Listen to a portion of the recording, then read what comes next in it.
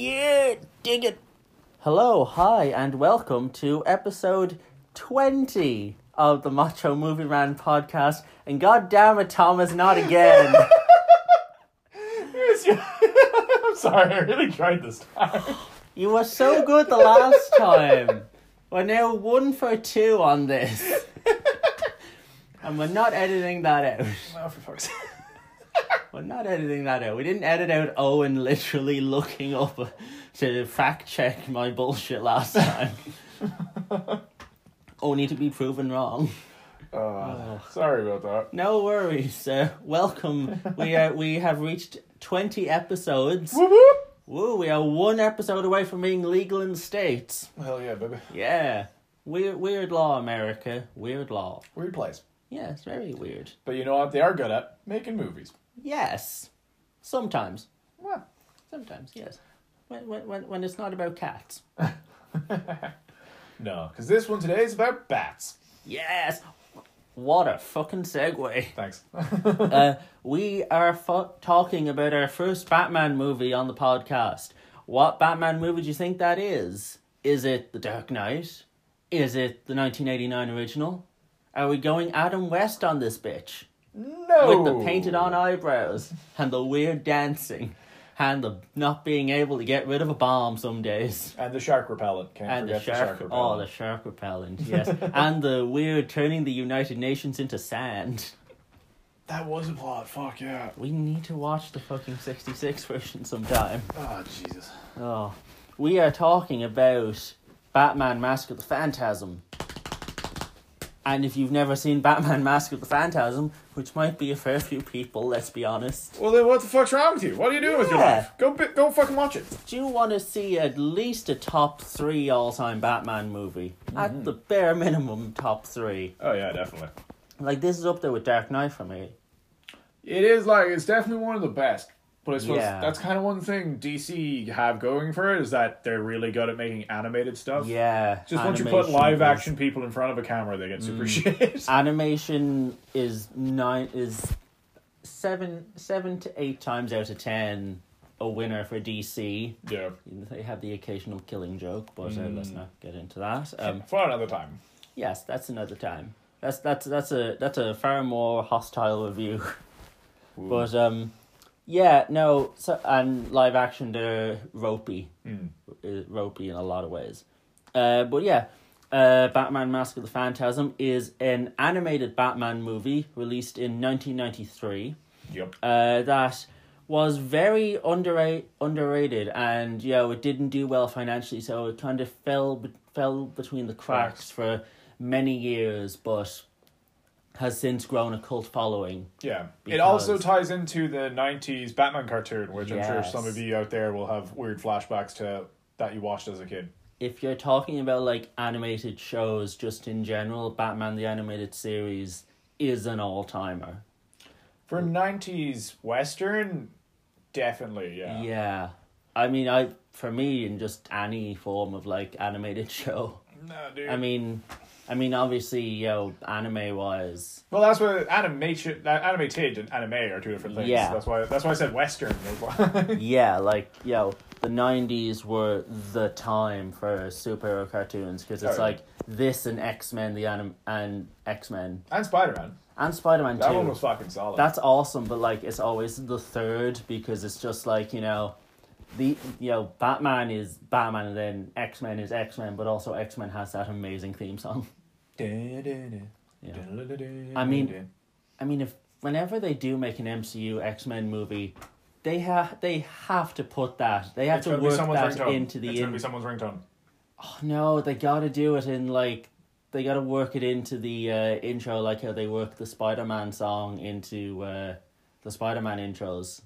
That's true, I suppose. Yeah. They might. Who knows? I mean, I really hope so. Just me in the cinema marking. I was like, yes, this movie's already amazing. I don't need to see any more. That was totally worth the €10 and gets it and leaves. Yes. I'm satisfied. Anyway, and it revolves around Batman fighting a similarly masked, mysterious villain named the Phantasm, while an old flame returns to Gotham. No relation whatsoever.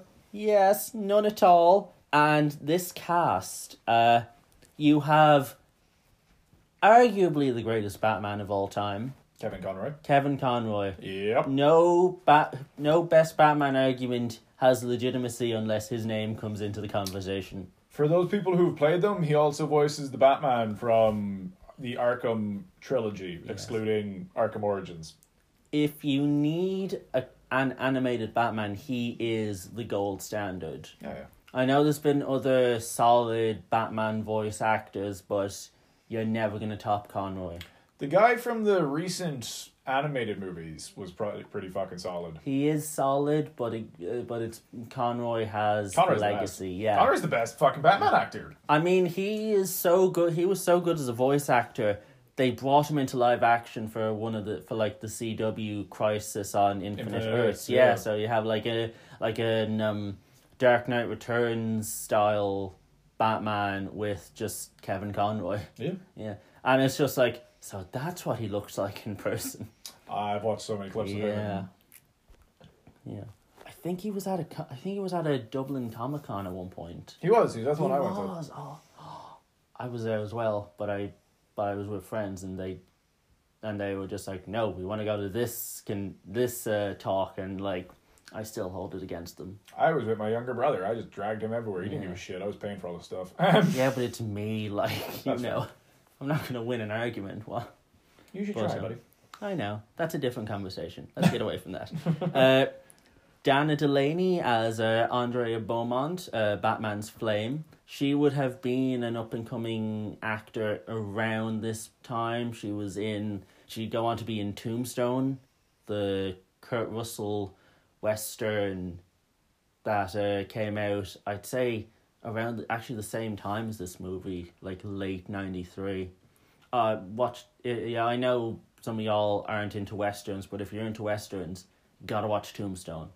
Best modern Western ever made. It's on Disney+. Interesting. It's got Kurt Russell playing a cowboy, like, come on. I know her face, yeah. Now I realise it. Yeah. Arthur Reeves is voiced by Hart Bochner, or Bochner, I'm not sure how to pronounce it. Bochner, yeah. He was Ellis in Die Hard. The Hans Bubby guy. Actually, as I was saying with Naya, I've still yet to see Die Hard. There's a few people in this house who have yet to see Die Hard that I will fucking... I'll watch it at Christmas. You better, else I'm going to Clockwork Orange the fuck out of you to watch it. Jesus. Stacy Keach as the voice of Phantasm. Mm-hmm. He's an older actor who he's done some voice roles before. He was in 2.5 Men, if I remember correctly, as an old gay guy who was originally straight and then converted. Not converted, became. No, I stand by it. Converted. Fuck it.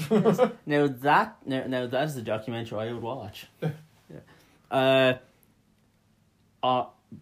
Speaking of like quintessential versions of characters, Mark Hamill's Joker, arguably the best Joker. He also portrayed. He was the Joker in most of the animated stuff, and also in all 3 Arkham games because he was in Origins. Like you said, there's been solid voice actors for Batman.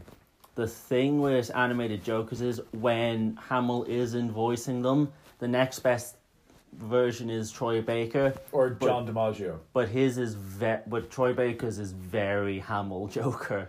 It's quite a carbon copy. Joe DiMaggio's is a bit different. It's kind of more gruffer. Yeah.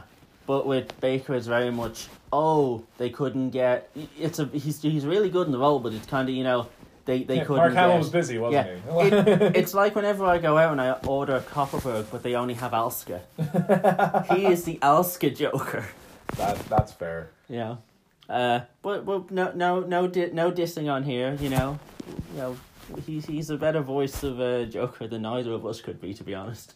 I'd give it a try. I mean, we'd give it a try, but yeah. I don't know if anyone would pay me for it, but I'd do it. No.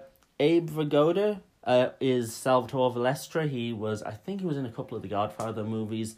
I'm looking at his face. He's big old bushy eyebrows. I do know him. He's also like, you look at him and you're like, this guy's definitely Italian American. Yeah, he's super Italian American looking. He's like, he has the face where it's like, you were in gangster films in the 70s, no doubt. He looks like he'd call someone a Vinny, like a Tony. The voice of Alfred is from an actor who really does not sound like he would be playing a guy called Alfred Pennyworth. Holy fuck, look at that last name. Ephraim Zimbalist Jr. I don't know, he sounds like someone who should have been in a Cool Runnings movie. But this dude's white, dude. I know, but with a name like that... I know, I got you. And Bob Hastings is Commissioner Gordon for the 2 scenes that he's in. Yeah, I only learned recently that Commissioner Gordon's character is actually based off Theodore Roosevelt, the United States president, as to when he was Commissioner of New York for a year. Nice. Like, the look is also, like, you know, pretty based off him. I'm pretty sure that's the one Robin Williams was in Night at the Museum. Yeah, him. Yes. The one who, like, there's a famous story where it was like he was giving a speech and he got shot, and then he finished the speech and the speech went for another 40 minutes. Yeah, he was standing on the back of a train and a dude shot him and it just went right above his heart and he continued the speech. And then when he was done, he was like, no, you can take me to hospital. Do you think, like, this is super dark, but after the assassination in Dallas, do you think when Kennedy went through the pearly gates, Roosevelt was there waiting for him, like, you fucking pussy. Him with half his brain. I don't know. Let's not bring up JFK. I can go down some deep conspiracy theories. No. And I just will mention some very dark recent jokes that I've heard about Kennedy. It was just, it was like, Kennedy, the one politician where we have proof he had brains. Yeah. What was the last thing that went through his mind? A bullet.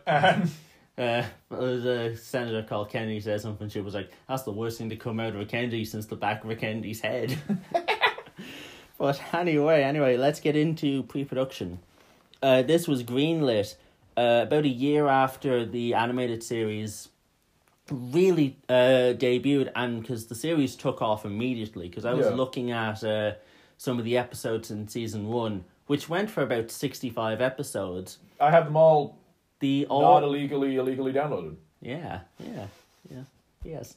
But, like, I was looking, it was like, literally within the first 10 episodes, you've had the Mr. Freeze episode, which is still considered the quintessential Mr. Freeze It changed how that character was viewed and written about for the since... Absolutely. And Harley Quinn's debut within the first 10 episodes. Yeah, so she's one of the most popular heroines of all time. This was literally becoming iconic with every passing episode. So, and because it was kind of weird, because like the 65 episodes in season 1 between 92 and 93, and then the next 2 seasons had like 20 episodes. Yeah. And then that was it. But then again, animated shows can be weird like that. Yeah. But it got greenlit after the first season was a big success. It was originally set for direct-to-video. Yeah. Yes. But halfway through production on the movie, Warner Brothers were like, you know what, let's push for a theatrical release. And the show creators were given only 8 months to get it made. Yeah. When most animated films have 2 years at least to get everything done. These had 8 months while also still doing the show. Yeah. So it's like... a bit insane. This film is kind of a miracle that it even got made to a point. But Warner Brothers did give them a helping hand, because season 2... was outsourced to various Asian animation studios to help accommodate the stress of trying to make the movie. Yeah. You know, which might explain why the next couple seasons had fewer episodes. Yeah. You were outsourcing them, you know. And fair is when they start getting outsourced, you know, sometimes the quality can kind of dip a little bit, you know. Oh, yeah, definitely. Because, like, the last season of the X-Men show, they... moved production to the Philippines, and it's not the best season. No, it's not. No, it's the one where they have that really weird episode where it's kind of like a fantasy realm version of like X-Men. So it's like Wolverine is some weird gargoyle-ish looking kind of creature. Yeah. You know. It's odd. 90s. Yeah. We give it a pass because the other 4 seasons are amazing. Yeah, true. The original idea was different, though. The original idea would be Batman gets captured by a shit ton of his rogues gallery and is put on trial in Arkham. They didn't go through with it, but that became an episode in the show itself. Yeah. Called Trial. Yeah. Where, it's a kangaroo court. I would watch that as a movie, to be honest. If you gave me the villain's style from the Arkham games, that'd be fucking awesome. Yeah. I mean, it would never be a movie, but it's like, you know what? If Robert Pattinson gets 5 Batman movies in him, and the 4th one is just him in Arkham with a bunch of his villains who have already been set up, I'd be fine with that. Yeah, I'd be happy out. I mean, if there's any franchise where you do not kill the villains, it's Batman. Yeah, exactly. But yeah, so that wasn't the original idea. So the idea we got was a secondary idea. The film itself is based on a mashup of Batman Year 1 and its sequel, Batman Year 2. Yeah. They never did a Batman Year 3. They did not. It's also, the character Phantasm is based off a really, really minor old character called the Reaper. Yes, which you can kind of tell because, your Reaper is coming. Is the word Reaper is one of Phantasm's lines. Phantasm never actually gets called Phantasm in the movie. Yeah. I think it was just, what's a cool name that's not Reaper? Phantasm. Sounds good. Yeah. I mean, it sticks with you. Yeah. Weirdly, has the character ever come back? I can't recall So the character, there's a teaser to it in Batman Arkham Origins in the game. Oh. There's you see 2 envelopes that are letters of her writing, the character, bollocks, writing to Bruce Wayne. Yeah. And that would take place timeline-wise mid-movie or just after the end of this. And then from its sequel. Interesting. And the costume of the Phantasm pops up in the DC animated sequel TV show Batman Beyond. Yes. Where Amanda Waller hired a person who was in the Phantasm costume to kill Terry McGinnis's parents. Those are really the only times the character has popped up.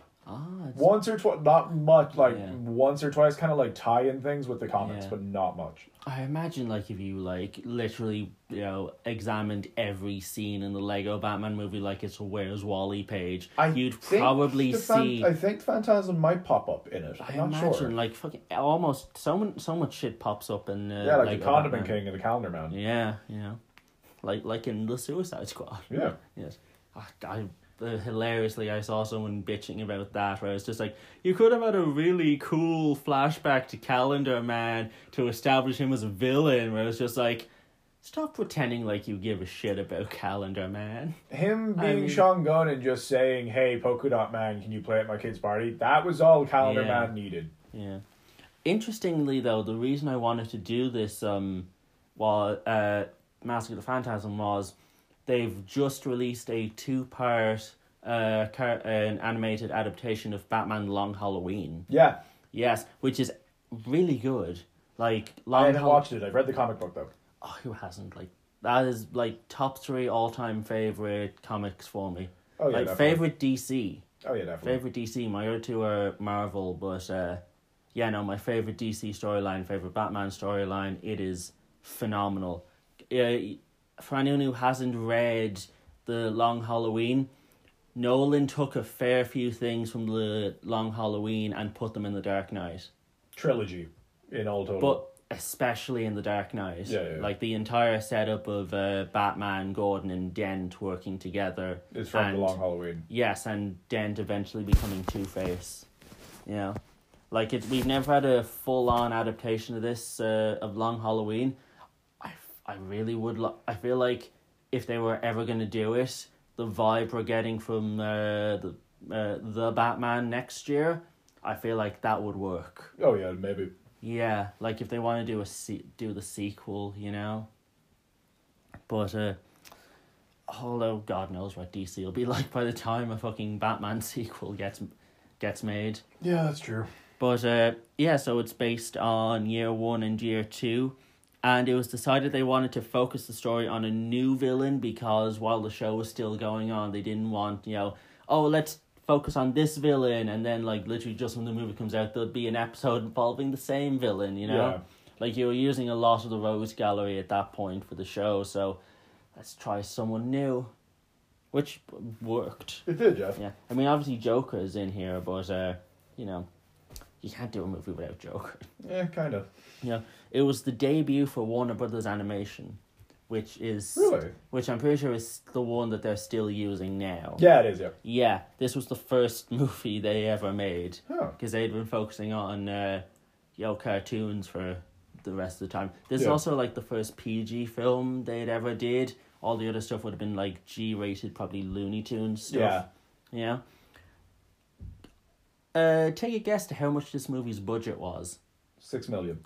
Yes. Which is fucking tiny compared to the budgets of other movies at the time. I was thinking more, but then when you were like, oh yeah, they were forced to make it in 8 months, I was like, it's definitely way smaller when than you consider, I'm going to throw out a couple animated films from sort of the time, so it's just like their peers at the time. Nightmare Before Christmas, which came out the same year, 18 million budget. Jesus, I suppose that's stop motion animation. Aladdin came out the year before, 28 million budget. Wow. The Fern Gully, which I think also came out either 92 or 93, I can't off the 93. Top of my head. Yeah, it would have been Don Bluth because again, some of those are Disney films. Yeah. Fern Gully, 24 million budget. Wow. And then the year after, Lion King, 48 million. And that was a B project. That was B project. Katzenberg was all up in Pocahontas. Fucking gobshite. Oh. No wonder he was gone from Disney before Pocahontas even came out. Yeah, exactly. Yeah, so God, and somehow DreamWorks became a success despite having Katzenberg running it. Yeah. Well, I mean, they'll get bought out by Disney at some point. Yeah, I mean, you can kind of tell by some of the early DreamWorks stuff. It's like, this is made by someone who holds a grudge against Disney. Yeah. And Shrek. Yeah. Yeah. Yeah. But anyway. Yeah, so it had a really small budget, even though DC Warner Brothers added to the budget later on in production. So it's like, at one point I think they had less than the 6 million. Jesus Christ, they gave them nothing. Yeah. At one point this was actually intended to be the finale to the animated series. Yeah, I heard that. Which is why certain things happen to certain characters. But, at that point they were like, you know what? No, we still have more ideas to do, and also, why would you kill this right now? It's fucking hot. It's hot as shit, Yeah. It's so hot though. It's like even if we die out by the end of it, people will still only remember the hot stuff. Oh yeah, you're right. And Dana Delaney's turn as Andrea Beaumont did impress Warner Brothers a lot, to the point where it's what got her cast as Lois Lane in the 1996 Superman series later on. Right, I did not enjoy that series. I don't think I can't remember if I've seen it or not. It's not particularly good. Anyways. I mean, Superman series, I'm not sure. Well, obviously Superman I don't think would have the same appeal animation wise as Batman would, just because like Gotham, you can do a lot animation wise. Yeah, true. Nice noir. Yes. Let's get into step by step. We open, conveniently enough, with computer animated intro of Gotham, which at one point they were thinking of using for like the second season of the animated series for an intro. Yeah. But they decided, no, let's stick with the classic one. Yeah, let's stick with the classic. Batman taking down some white collar crime for a change. Yeah. Which is not usually his style, but you got to do what you got to do. I like to mix things up, Yeah, involving a criminal called Chucky Saul. How that is an intimidating gangster name, I do not know. It was the 90s, man. Everything was intimidating back then. I don't know. He just kind of sounds like I don't know. He sounds like a slightly Latino version of Chucky from the Rugrats. I imagine Joe Pesci. Yeah, in fairness, hey, Chucky Saw, and you're like, hey, you find the name Chucky funny? What kind of funny? Like a clown funny, like a ha-ha funny? Now all I want to see is Joe Pesci in his prime playing Chucky the doll. Child's Play. I'm Chucky. Wanna play? You wanna fucking play? Fucking stab you. That's not Chucky. Anyways. Anyway, Saul tries to escape out a multi-story, but he's set upon by a masked figure who he mistakes for Batman, but it's actually Phantasm. Dun, dun. Dun, dun. The figure tricks Saul into crashing into the opposite building, Fast and Furious 7 style. Oh god, that's literally what popped in my head when you said that. Oh, yeah. See, so there's a 50-50 chance in when you do that, you're either gonna die this movie wise, or you're gonna live to make 3 more sequels. Yeah. Oh. And obviously this kills him, and Batman appears just in time for the general public to see it and think, fuck, did he do it? You know? Which becomes a running theme in the occurrence in this movie. Batman turning up at the wrong time and looking sussy. Yeah. You know? Councilman Arthur Reeves puts the blame on Batman, but Jim Gordon defends him because, he's Batman's bro. He knows Batman wouldn't kill, you know? They've been together for like 65 episodes at this point. You know they have a very no homo friendship going on. Of course, classic. Yes, that's the thing. Like, I will always thank Christopher Nolan. No one had ever put as much respect on Jim Gordon as him in terms of like on screen, because it's like, oh yeah. I mean, the animated series, they did a serviceable Jim Gordon compared to like what the fucking movies had been doing. Yeah. Where it's like he'd be in it for maybe 2 scenes. Like by the time, like obviously before they cast Gary Oldman, like the last movie Gordon had been in, it was just like he turned up for like 10 seconds in Batman and Robin. I can't even remember him in Batman and Robin. Oh, it's at the start where it's like he pops up on the little TV that pops out from the top from like the inside the Batmobile, where it's just like, Batman, Mr. Freeze is turning everything into ice. Fuck, you're right. Yeah, so it's like he is literally there for like 1-2 lines of exposition and then goes, I suppose the difference is they just had small time actors. Like this one, yeah, they had Gary motherfucking Oldman. Like, you don't give him 2 lines. Yeah, exactly. But anyway, yeah. So, but Reeves, along with Harvey Bullock, wants to bust the Batman because that's pretty much Harvey Bullock's MO. Because he's a menace. He is a menace, yes. Very J. Jonah Jameson there. I knew what I was doing. Meanwhile, Bruce is analysing the glass from Saul's car, while Reeves gets a call from Andrea Beaumont saying she's back in town. Amazing timing. What a weird coincidence. Yeah. At a party, Bruce is having women trouble, which is his usual style, like his whole romantic life is pretty much, I'm too damaged for this. Yeah, it is, but also like him when he's Bruce, that's kind of more of a facade, Yeah. Because he's Batman, and then Bruce is like the costume. Yeah, like he's only gonna hit it and quit it as Bruce. Yeah, exactly. But unless it's Catwoman. Especially if it's Catwoman. Well, let's not go into that. Oh, that fucking... Oh, well, that's a case of, like, he'll hit it and quit it, and then she'll hit him and quit him, They were going to get married recently. Then they just fucked it up. Oh. I mean, to be fair, like, does anyone want to see Batman, like, happily married? Yes, I wish the best for it. Yes, but then it's also, like, that feels like, the character is at a point where, like, it maybe shouldn't be. I don't know. It's kind of like, That's the problem with comics, though. There's never an end. Yeah. So you have to kind of keep it going with stupid memes. But it's like, once you take away the dark, brooding sadness from Batman, you have the bat nipples. Well, no. I wouldn't go that far. But, like, as in, like, this film... Well, even, like, the way this film did Batman's love interest, kind of, like... I don't know. It set a huge trend for all other comic books. Yeah. That, like, we'll get into it when it pops up storyline-wise, but but yeah, so Bruce is having problems in his love life. He gets into a conversation with Arthur Reeves, being like, "Why are you such a dick to Batman?" And he's just like, "Yeah, Andrea, yeah, you know."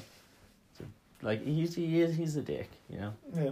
But until we see a flashback to Bruce and Andrea meeting for the first time at a graveyard, which is, you know, if there was ever a more Batman way to find some poon, I do not know. It's like... It is... Hey, I'm really depressed and like the shadows. Hey, like, for two people who aren't goth or emo, it's a weird place to meet up, you know? Yeah. You know, if Batman was ever on Take Me Out, it would be inside a graveyard. Oh. Yes.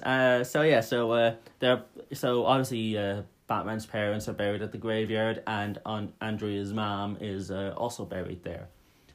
So it's very much like, you talk to your dead parents? Me too! Oh my god, famesies. We have so much in common. You know? You know, that's in both their Tinder bios. Oh god. Oh. Anyway, so the following night, this is still in the flashback. This is quite a long flashback. The following night, Bruce fights his first crime and is successful, but the criminals aren't afraid of him, and he notes that. So he's like, "Gotta be more intimidating, brah." Note to self, more fear. Yes. Note to self, scary. Anyway, meanwhile, and then the following morning, things with him and Andrea heat up when they make out for the first time, while he's bandaged up and doing karate. Oh no, jiu-jitsu. Yeah. Yes, and it's the first case of Alfred walking in being like, "Nope." Because there's at least 3 times in this movie where Alfred's coming out with a tray of, like, tea and stuff, and, like, Batman and Andrea in there fucking... They're either doing it or about to do it. Eating the face off each other, you know? Yeah. And he's just like, get a room, you know? Hey, get a room. We have a room. We'll get one I'm not in. Yes, yeah. This is a very big house. Yeah. Yeah. Anyway, meanwhile, another Gotham crime lord, Buzz Bronski, which is absolutely not a gangster name. He sounds like the school bully. For like a lot of the famous gangster villains that Batman has, they're all essentially Italian American based. Because Gotham's meant to be New York City, which is where the Italian mob mainly took over. Yeah, and even like Bronski is not an Irish name. No, it ain't Italian and it ain't Irish. So who the fuck is it? He's just some American. Yeah, he's like I said, he sounds like the villain or the bully in like a really stupid American kids movie. Yeah, it is. Just like, oh, Buzz Bronski, he's gonna beat me up after school. But yeah, he meets his end in a graveyard. Very convenient for the Undertakers. So little work. Yeah, just. Should we do an autopsy? No, he's already in the grave. Yeah, what's to see? He got squashed by the statue thing. He meets his end at the hands of the Phantasm while visiting Saul's grave. Bronski's heavies mistake Phantasm for Batman because they're only looking at him from far away. And they both kind of are like idiots. Costumed figure in dark. I said idiots because like all the heavies are idiots. No. I meant as in the costume vigilante. Oh yeah. But while examining the Bronski scene, Batman stops at his parents' we skipped a little bit. The news of Bronski's death puts the frighteners on the older boss Salvatore Valesky. Meanwhile, the cops step up their pursuit of Batman. Meanwhile, Batman is examining the crime scene at the graveyard. He stops at his parents' grave because, multitasking. Yeah, of course. Meanwhile, Andrea spots him and assumes it's Bruce because who else would visit the Waynes? Yeah, like... Yeah. Might be one of the richest people in like the city, but like, if you didn't get money off him, why would you give a shit about the grave? Yeah, also it's not like a super fancy looking grave. It's a square fucking block of like granite. It's like you see in Glasnevin, like all the fucking Michael Collins and De Valera have these fancy graves, so random tourists just come and put flowers on them. Yeah, that's weird. Or really old people who still hold political grudges. So yeah, you're not as weird. I respect that. Yeah. That's one of the things where I was like, I would never want to work there, but it's like I would be interested to see just like the daily. Every now and again, you'd have like a weird older person who's just like tries talking shit to a grave. Yeah. Just like, and now who's in the ground? Fuck you, John, you bastard. I outlived you. You sent Michael Collins to die, you skinny fuck. Of all the things I thought I'd say on this podcast, you learn and grow, Jake. You learn and grow. Never thought I'd make a Michael Collins and De Valera reference during a Batman Mask of the Phantasm review. That was live, baby. Hit you with surprises. Yeah. But yes, so Batman spies on Andrea while on a stakeout, which is prime superhero love interest stuff. Oh, yeah, definitely. Everyone's done it, Spider-Man. Iron Man definitely has at some point with fucking Pepper Potts. Like, I'm just even trying to think of just the movies, not even the comics. Daredevil. Which is kind of ironic. Yes, now that you very ironic. Considering he's blind, but like there's definitely a fuck ton of other ones. Yeah, but while she is out at dinner with Arthur, and this triggers another flashback to where they visit the Gotham World Fair. I would say a good portion of this movie is just flashbacks. Yes. This is a Batman Mask of the Flashback-tasm. Boo, fuck off. So they visit Gotham's World Fair. Odd choice to put a World Fair in Gotham. Like, I'm not sure... Kind of like putting a World's Fair in Detroit. You're like, it's known for its crime. Like, why? Like, this is not going to end well, and obviously it turns out very badly, because by the end of this movie, it's looking like, you ever see... the Olympic stadiums once they've left? From Greece. Oh, yeah. They held in like 2004, and looking at it now, it looks like Greek ruins from like ancient times. From the original Olympics. Yeah. But yeah, so we're I imagine there might have been some under the brown envelopes involved. Yeah.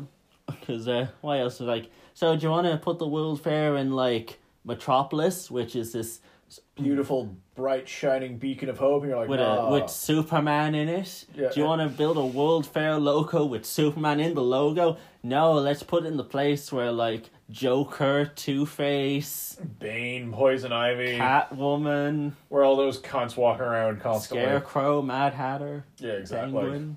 We could go on listing names. Condiment King, the most deadly of all. Kite Man. All right. We're going off topic. I could keep going on with that list forever.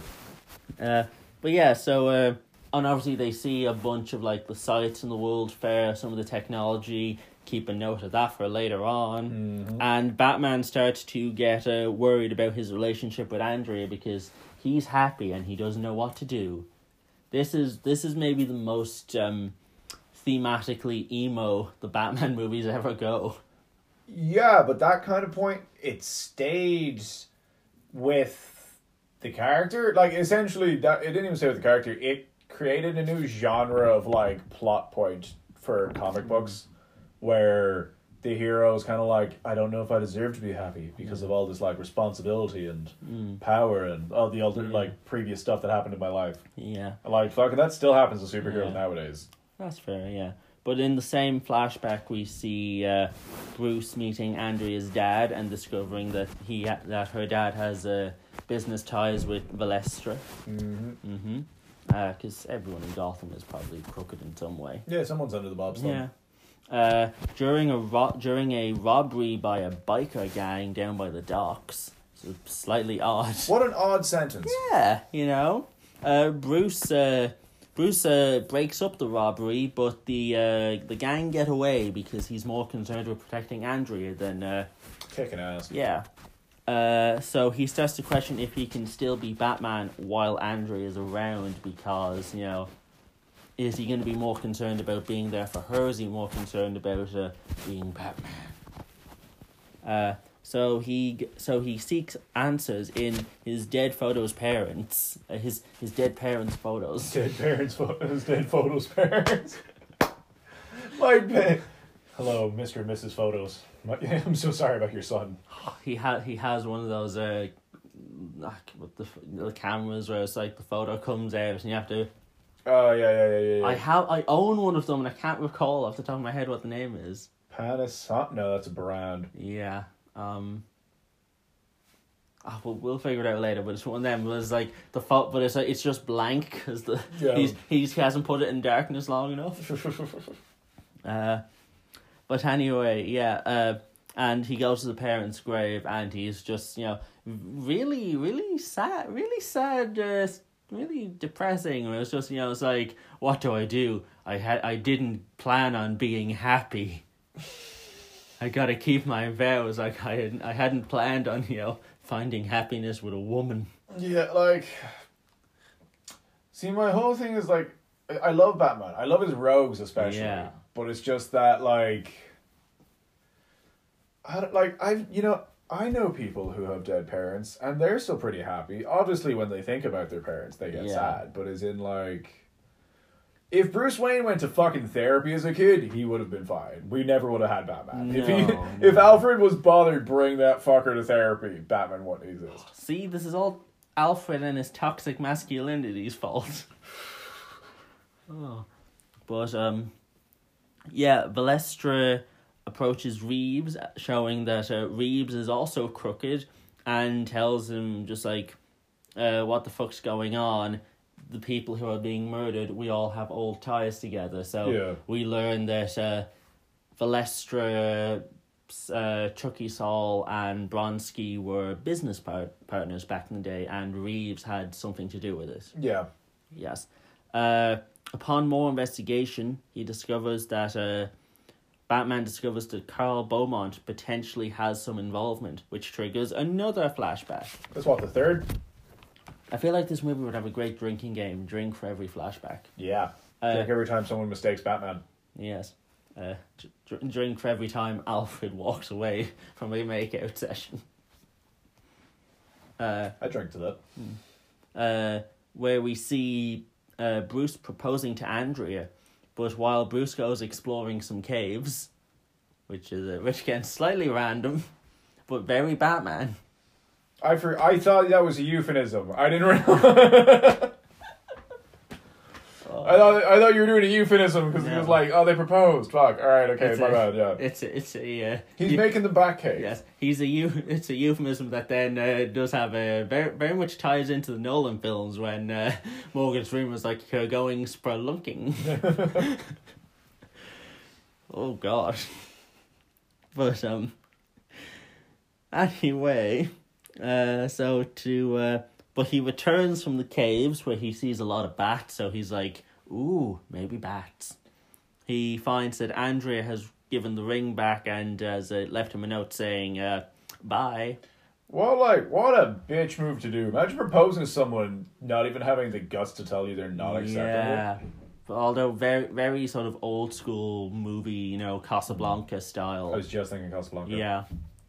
But, so, and then that night, Bruce dons the bat suit for the first time, and Alfred's just like, whoa, pretty much.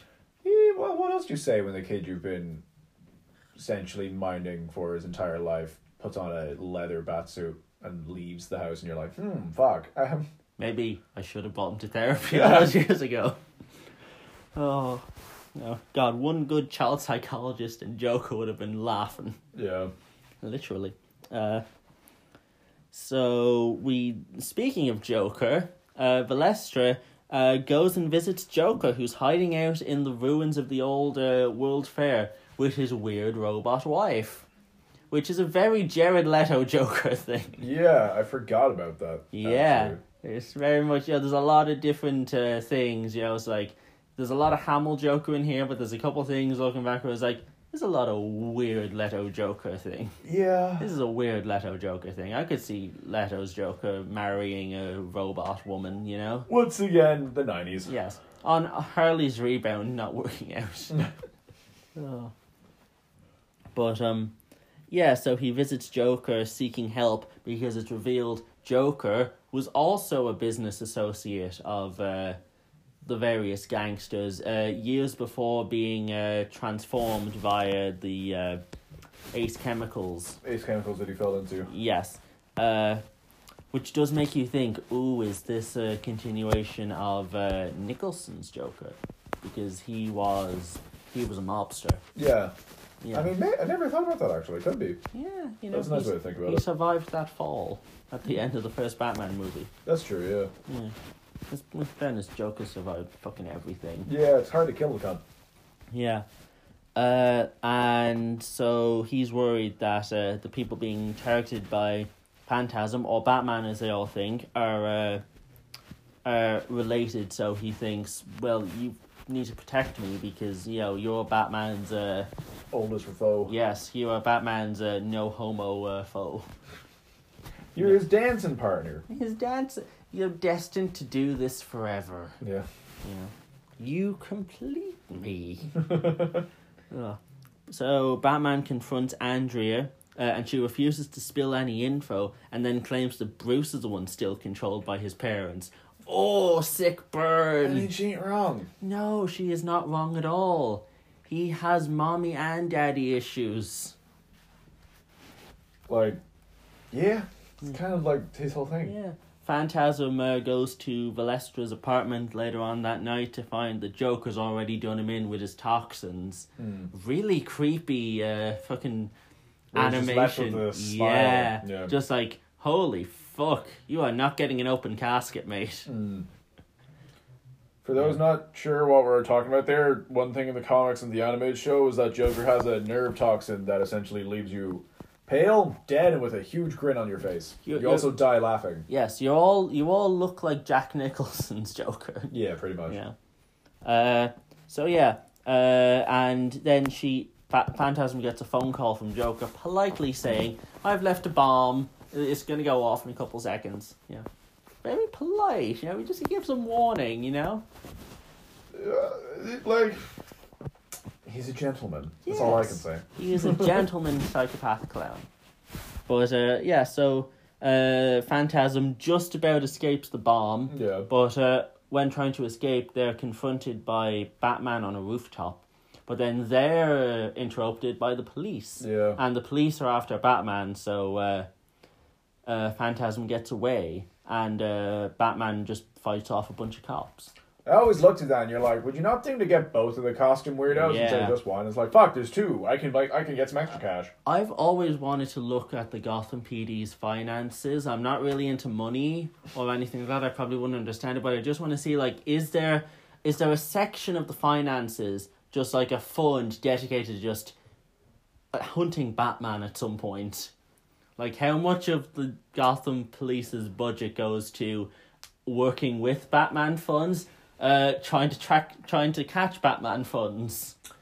Yeah, well, I don't know. Actually, I don't really know how government money works. I wouldn't be able to say.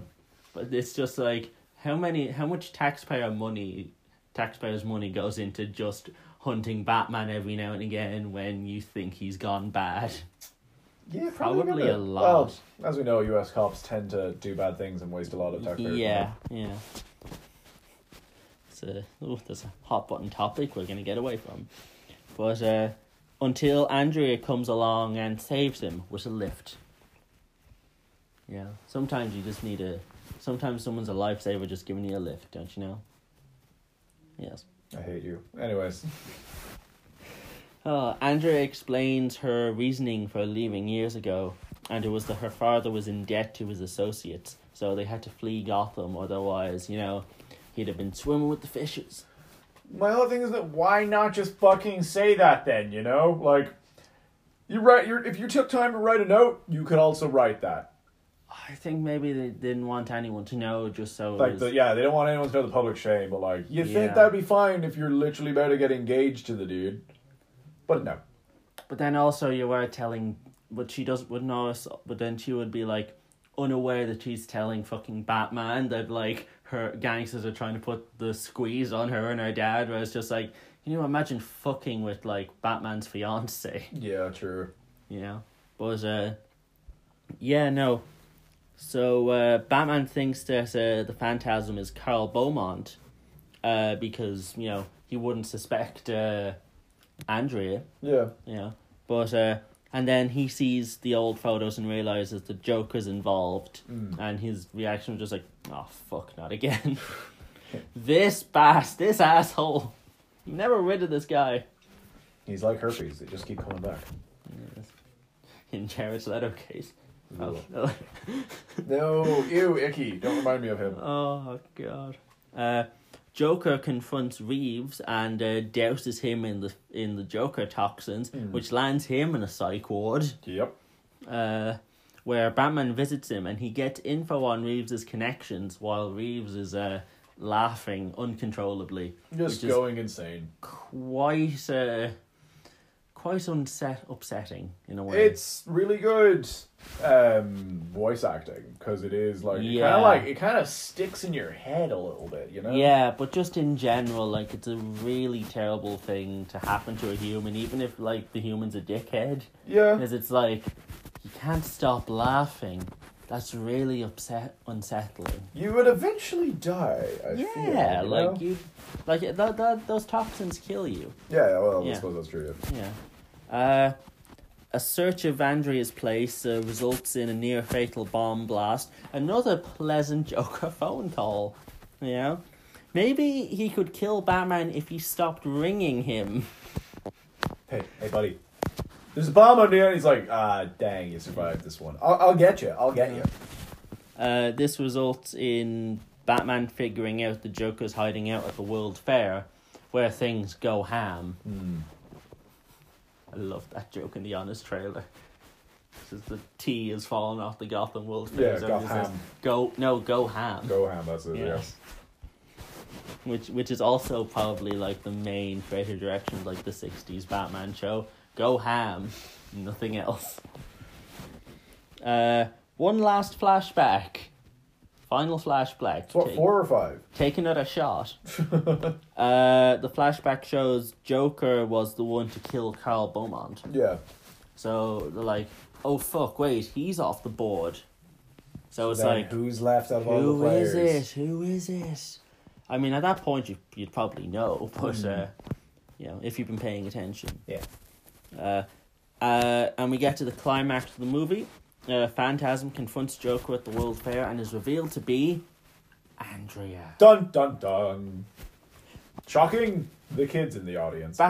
Batman's love interest, a villain. Why I never Catwoman laughs in Catwoman really? and Talia Ghul both laugh in the background. Yes. He has such a bad taste in women. Well, I mean, good taste in women, because they're both really good looking, but... just bad as in, you know, they're all criminals or anti-heroes. Yes, you know.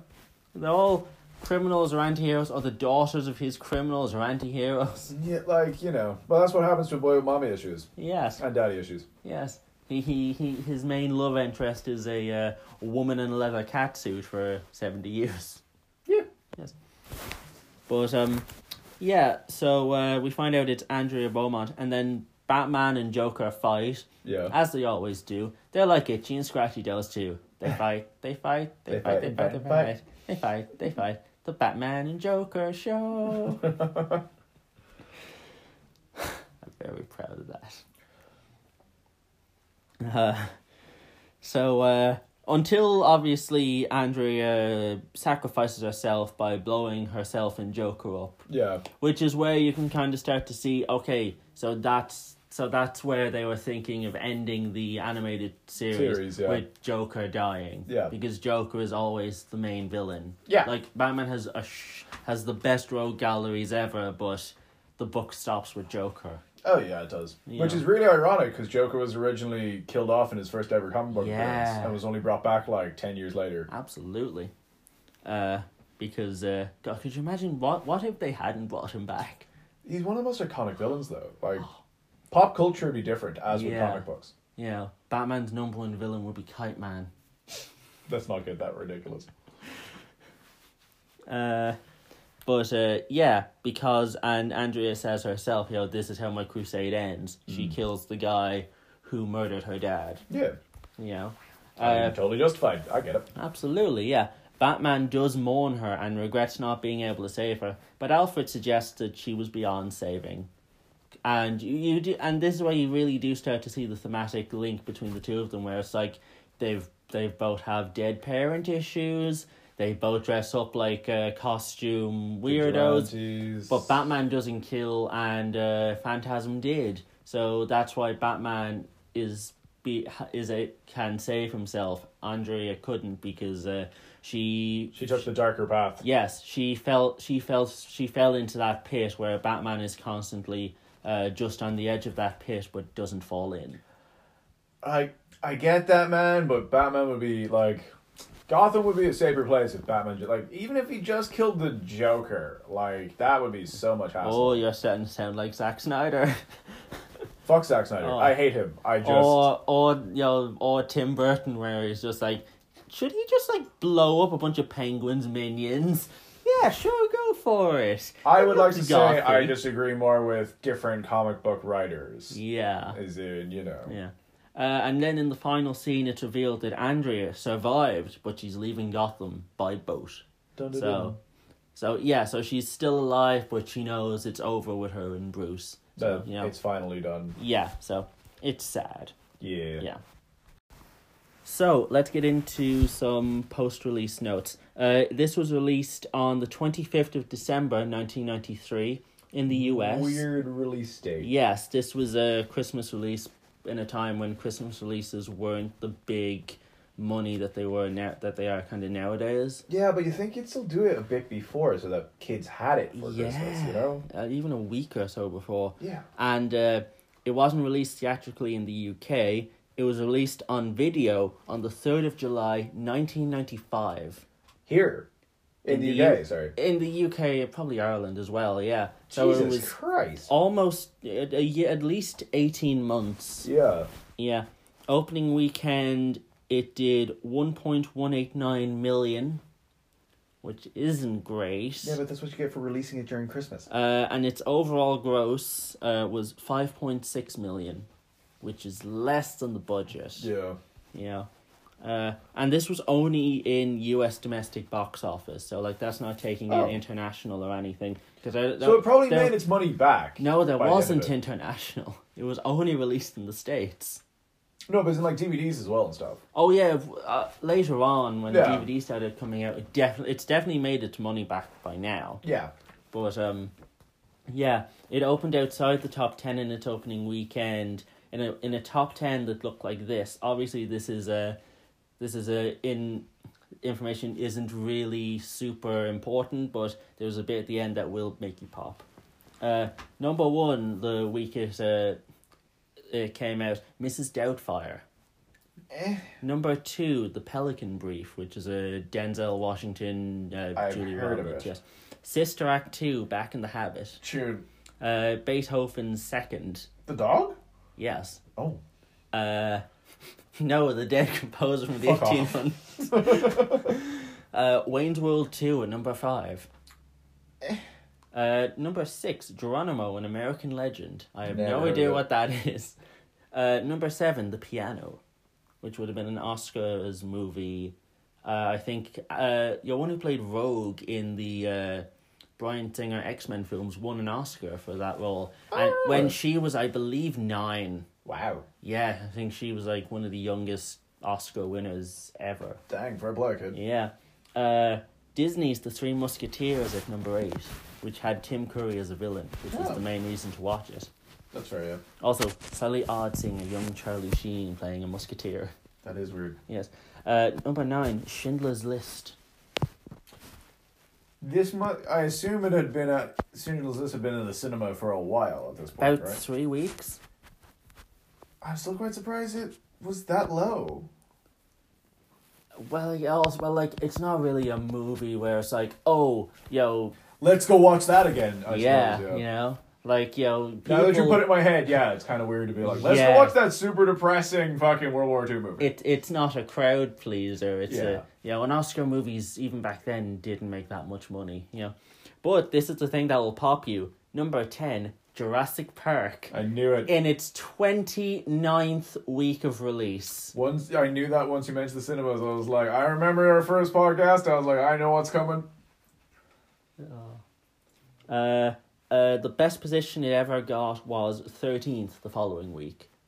Which, in fairness, was one above Jurassic Park that week. Oh, that is good. Yeah. It did find critical success, though. Has an 84% on Rotten Tomatoes with Solid. an 88% audience score. And Siskel and Ebert both proclaimed on their show that they regretted not being able to catch it and review it on the show during its initial theatrical run. Oh, really? They were very much into it, and I think Siskel was even, banging on, it's better than the last two live-action movies we've had. Because I think at that point, this would have been like 95 or so when they did it, so it's like, because they were mentioning Batman Forever, so like, yeah, this would have been a couple years on from its release. Yeah, because late 90s, Siskel and Ebert were still doing the show. Siskel didn't die until like 99. Yeah. But yeah, so they were both big fans, and when that's something in itself, though. Yeah, when literally the two biggest critics in the world are saying like, we really do regret not being able to see this when it first came out. Because again, fucking Christmas time. This is not a great time to do it. It was the last DC animated film to be theatrically released until 2016's The Killing Joke. And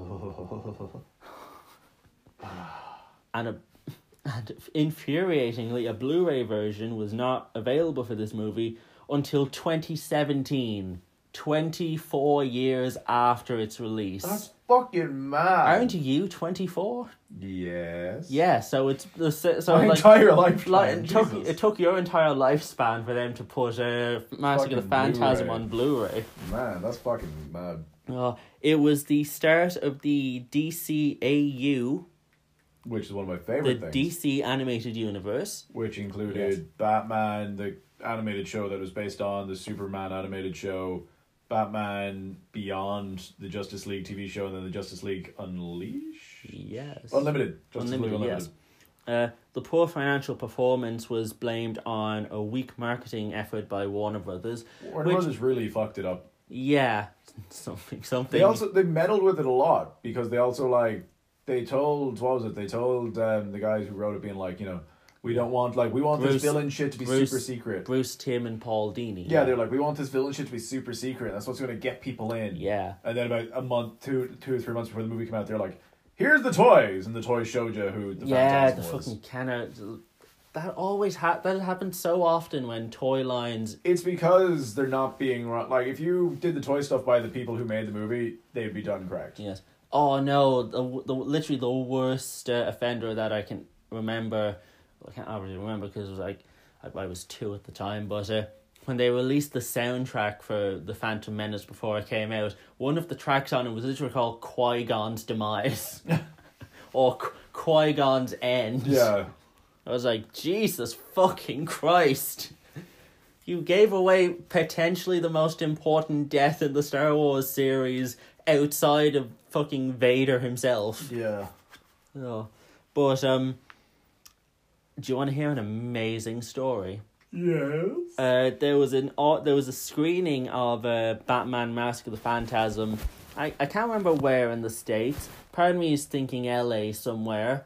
There wasn't that many people at it. Yeah. So one guy in the audience asked the rest of them, was like, do you want to just sit in the same row together and do you want to just watch this and enjoy it? The man who asked them that, Mark Hamill. Really? Yes. So there was a lucky fuckers out there who went to see this movie and Mark Hamill was in the audience and was like, do you want to sit next to me and watch me on screen voice the Joker? I wouldn't even look at the fucking screen. I'd be staring at him, eating popcorn. Just marveling at him, just like the fucking halo on his head. Beautiful. He's God's gift to nerds. I really wished because I distinctly remember seeing a Channel 4, an E4 ad or something where it was like he showed up on The Big Bang Theory at one point, and the main joke was they found his missing dog, and his missing dog's name was Bark. Yeah, and I was just like, please tell me that's real. Please tell me Mark Hamill has a dog called Bark Hamill. he doesn't, but... That's a shame. And then, obviously, the biggest takeaway from this movie, it puts Conroy and Hamill in the debate for the best on-screen Batman and Joker, because this was released theatrically, so they do count. Yeah. So you can't dismiss it out of, oh, well, they only voiced them, so you can't say, what's the best movie Batman? Yeah, it also showed that Batman can kind of do a bit more adult themes, because obviously, like, if you watch the show, it does a lot of adult themes, but also quite some horror themes as well. But it was like this one, like, it was very much influenced a bit by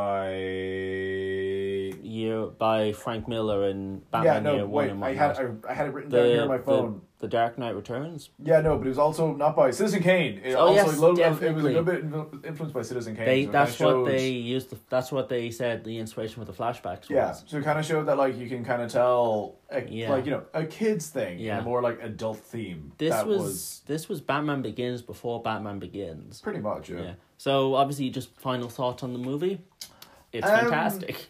It is, with a PH. Yes. If you haven't seen it, I recommend it. It is quite short. If you loved the Batman cartoon that I did as a kid, then you will enjoy this movie. Yes. And, have a good day, have a good evening, and goodbye, Radioland people. No worries. Thank you for tuning in and watching. There won't be an episode next week, but I'll be watching. This is audio, dipshit. Oh. Can you see sound? Oh. I'll go watch Beethoven second. But yeah, so we will have the week off next week, and then I will be back the following week. I have no idea what I'm doing. Sweet. Yes. So until then, thank you and goodbye. Goodbye.